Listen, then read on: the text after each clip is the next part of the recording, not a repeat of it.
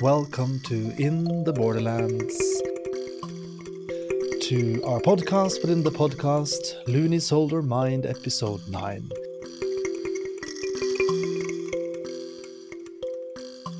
We are, as always, Torgrim Ellumstene from Norway, Mikael Öberg from Sweden.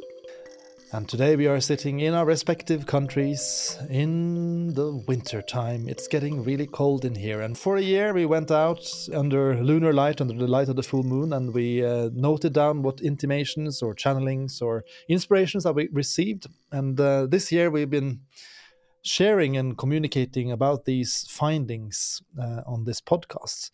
We have now come to the January moon, and we have chosen the name Wolf Moon for this one. Ow. Indeed.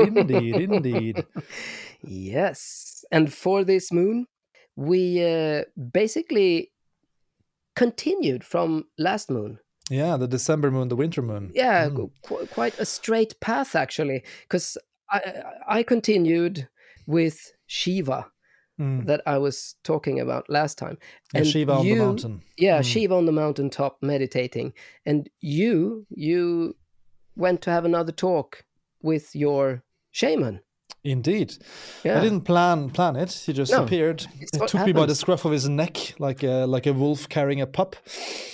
And that shaman, I mean, I envision him as an older man without any concern for anyone else, and quite to the direct and to the point. And he wears this wolf head, or like a woven cloak made out of a wolf skin.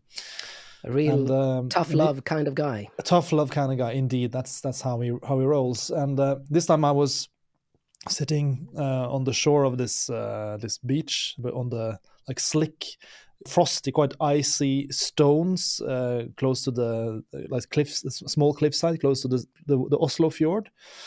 And the moon was completely obscured. Everything was covered in the sky was gray, as if it was covered in basically a wolf's skin. That was my association. And as I was sitting there, I was quite frustrated because we had just been on a wonderful week-long retreat together in Sweden, where we had really explored both doing a lot of podcasts and explored creativity, mythology, and magic, basically, what we like. And we've been in the Borderlands together, and I was feeling so energized, filled with this inner heat and ready to take on the world. And I came back to the homestead, to the hearth, and I kind of went straight back into this old groove of not knowing how to spend my energy. And so I it was just spilling out everywhere into this old habits, where I don't know what to do, surfing social media, playing computer games without any kind of clear purpose, or just not being able to focus it. But sometimes when you're really high and then you really you're not able to use it somehow. You feel too inspired in a way. Too inspired. And then I was very frustrated as I was sitting down there, and this shaman came to me then appropriately, as it was the wolf moon, and he gave me some kind of he bared his fangs at me and really went straight to the point. It was quite harsh. And one of the things that he said also is that I'm not able to be a proper container, or at least I think I'm not. And But the story came to me then, which I saw in a different light. And this story, we mentioned it briefly during our birthday special, because I mentioned that was the first time I saw you. You were on stage and you told a story, which I stole later on. But that story, we didn't talk about what kind of story it was at that point. But we thought maybe I would just recap it here. Yes, a brief retelling of this story. So goes like this.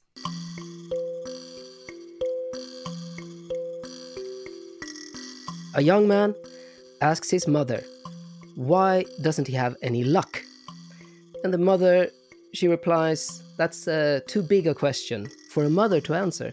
So he has to go to the ends of the earth and talk to the Creator. And so he sets off. On his journey, he meets 3 characters. He meets a wolf, he meets a tree, he meets a young woman. And when they realize that he's going to the ends of the earth to speak to the Creator, well, then they ask him to bring questions from them as well. And the wolf wants to know why it doesn't have anything to eat, why it's starving there in the forest. And the tree wants to know Why can't it get any nutrition from the ground? And the young woman wants to know, why is she so bored? And so the young man, he brings their questions along. He arrives at the ends of the earth and he talks to the creator, and he first asks her his question. Why doesn't he have any luck? And well, then he's told by the creator that she's old. An old woman she is. She created the world a long time ago, and nowadays her hands are a bit shaky. And she throws life with one hand, luck with the other.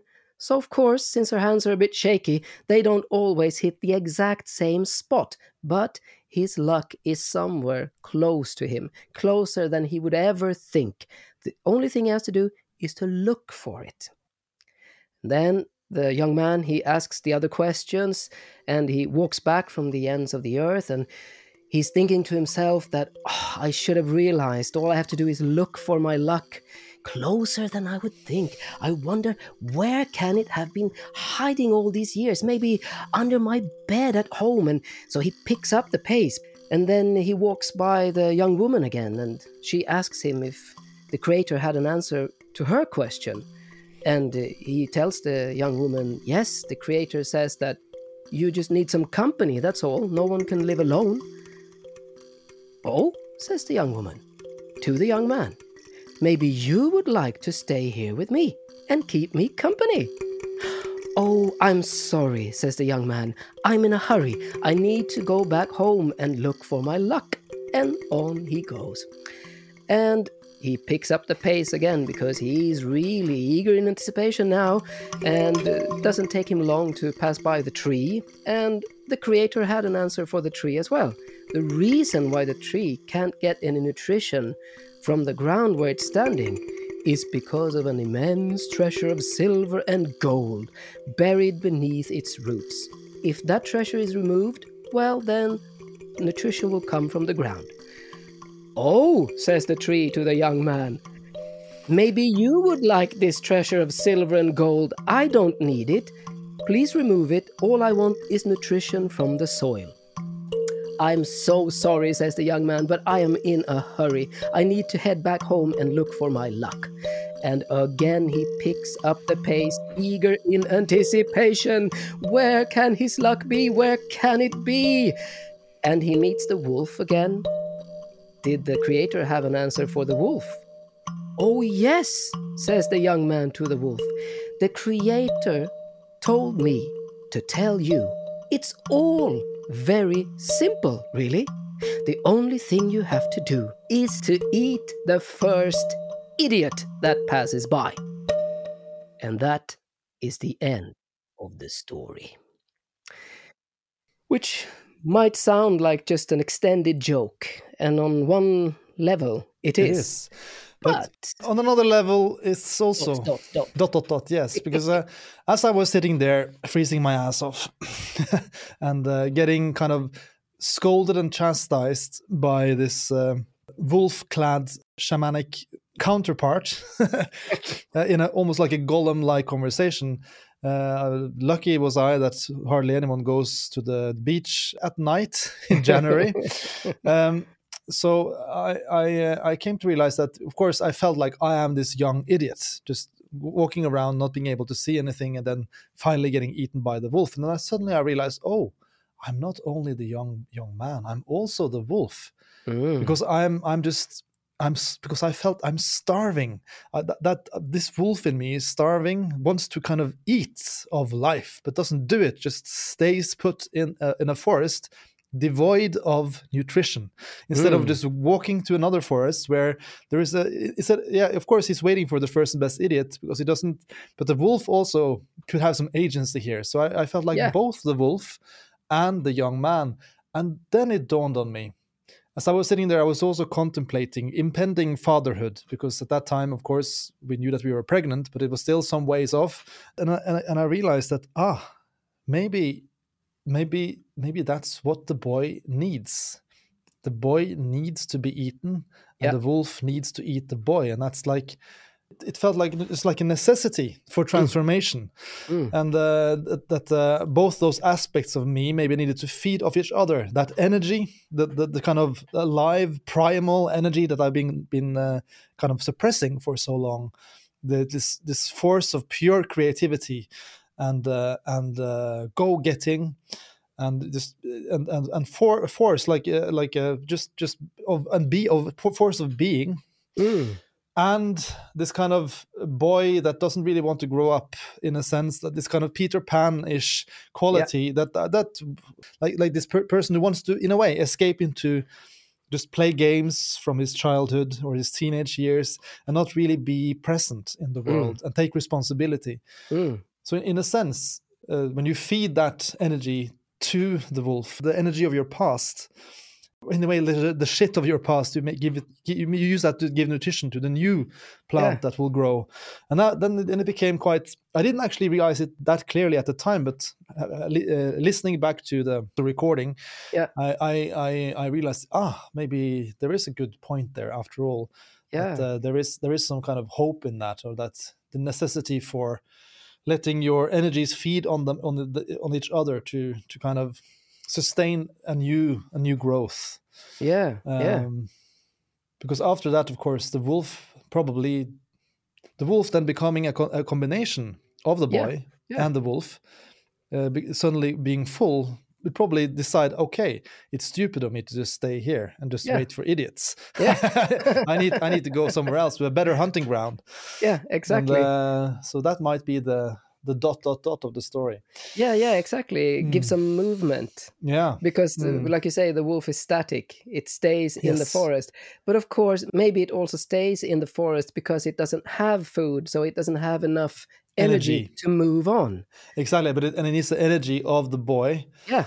And if you look at all of these aspects, of course, it's just different aspects of one person. Then that makes a lot of sense. Yeah, it does.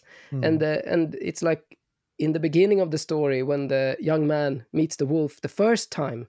I mean, in a sense, it's also the creator telling the wolf it's an idiot, because it's already met the young man. It's interesting why it's like it doesn't dawn upon the wolf that it could eat the young man. Why? Exactly, because you're a wolf. Just be who you are, in a sense. Like, I mean, he's basically just pointing out the obvious to every single one of these creatures, in a sense that well, it's not maybe so obvious for the tree that there's a treasure underneath, but it's like the solutions are quite when put forth, they are quite like up in the day. They're not very complicated solutions. They're quite easy, and if you're present, I think, in a sense, which none of these really are, maybe because they are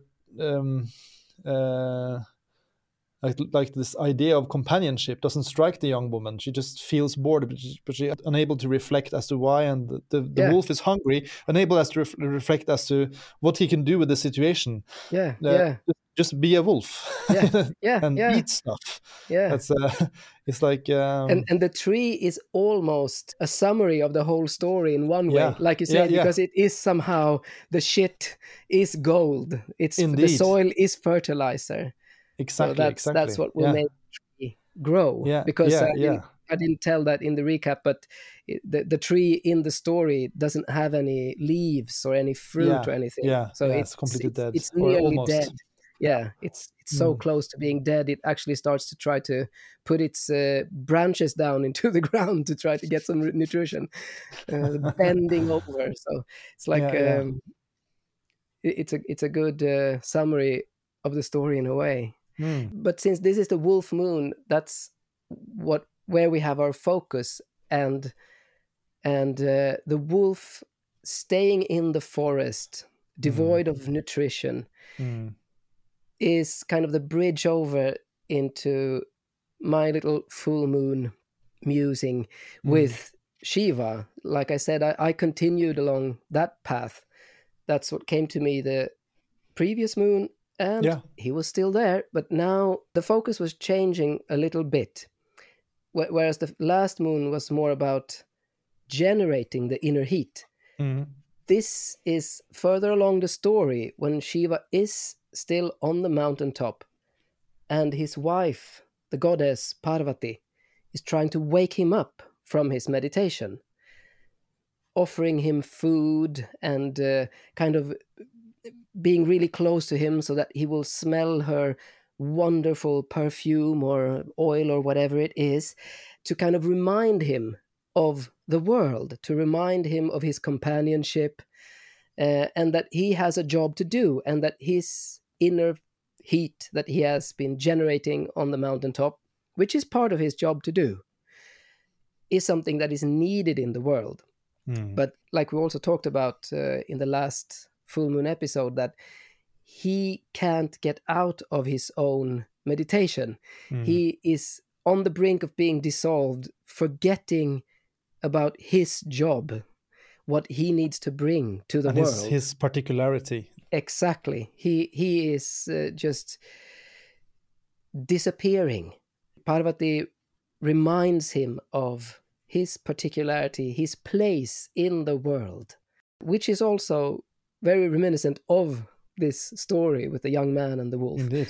Yeah. It is like he thinks his luck has nothing to do with the rest of the world. No, it's like no. it's abstract. yeah, from, exactly. Or like abstracted from something that belongs to him, not something that is in relation. Exactly. Yeah, which is reflected of my sense also of being with you when we had our retreat, and I was in this kind of tower.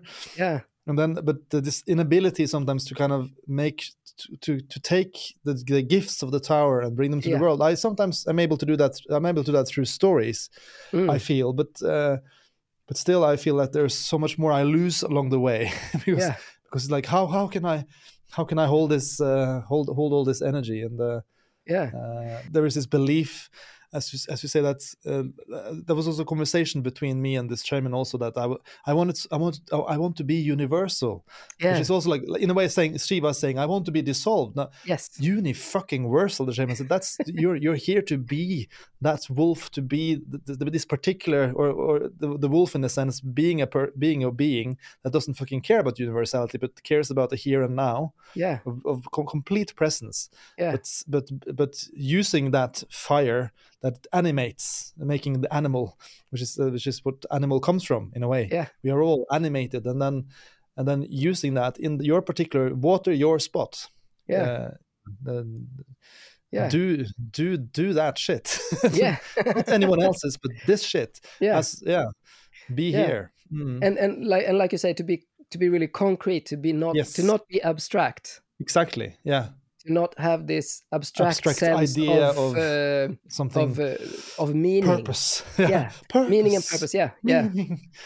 But the wolf wants to eat. That is also okay. It's like it can be as concrete as that. And I mean, what can be more universal than the eating that renews life? It's it's the very, very, very core of it. Yeah.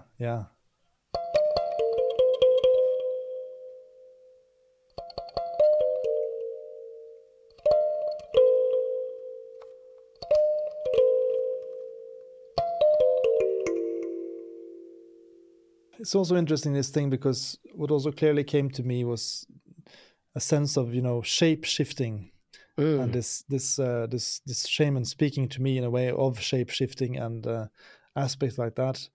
I had I also had an image of Odin with his two wolves, the greedy one and the ravenous one. They're both just different versions of that. The one is hungrier than the other. Yeah, basically, and I was also the wolf and the boy, and having control over these wolf-like qualities in your life as well, without letting them go amok, but also having a relation with them, as you say. And it was this, and the idea of the shape shifting, and this idea of the werewolf as well, that came through the October moon, and the slaughter moon, and how it basically means originally man wolf. The unconscious wolf and the unconscious boy, when they unite, is that a way of maybe shifting your shape into a different or more mature aspect of yourself? But that's also a possibility. Exactly. In a way, that's what life is, isn't it? This constant shape shifting.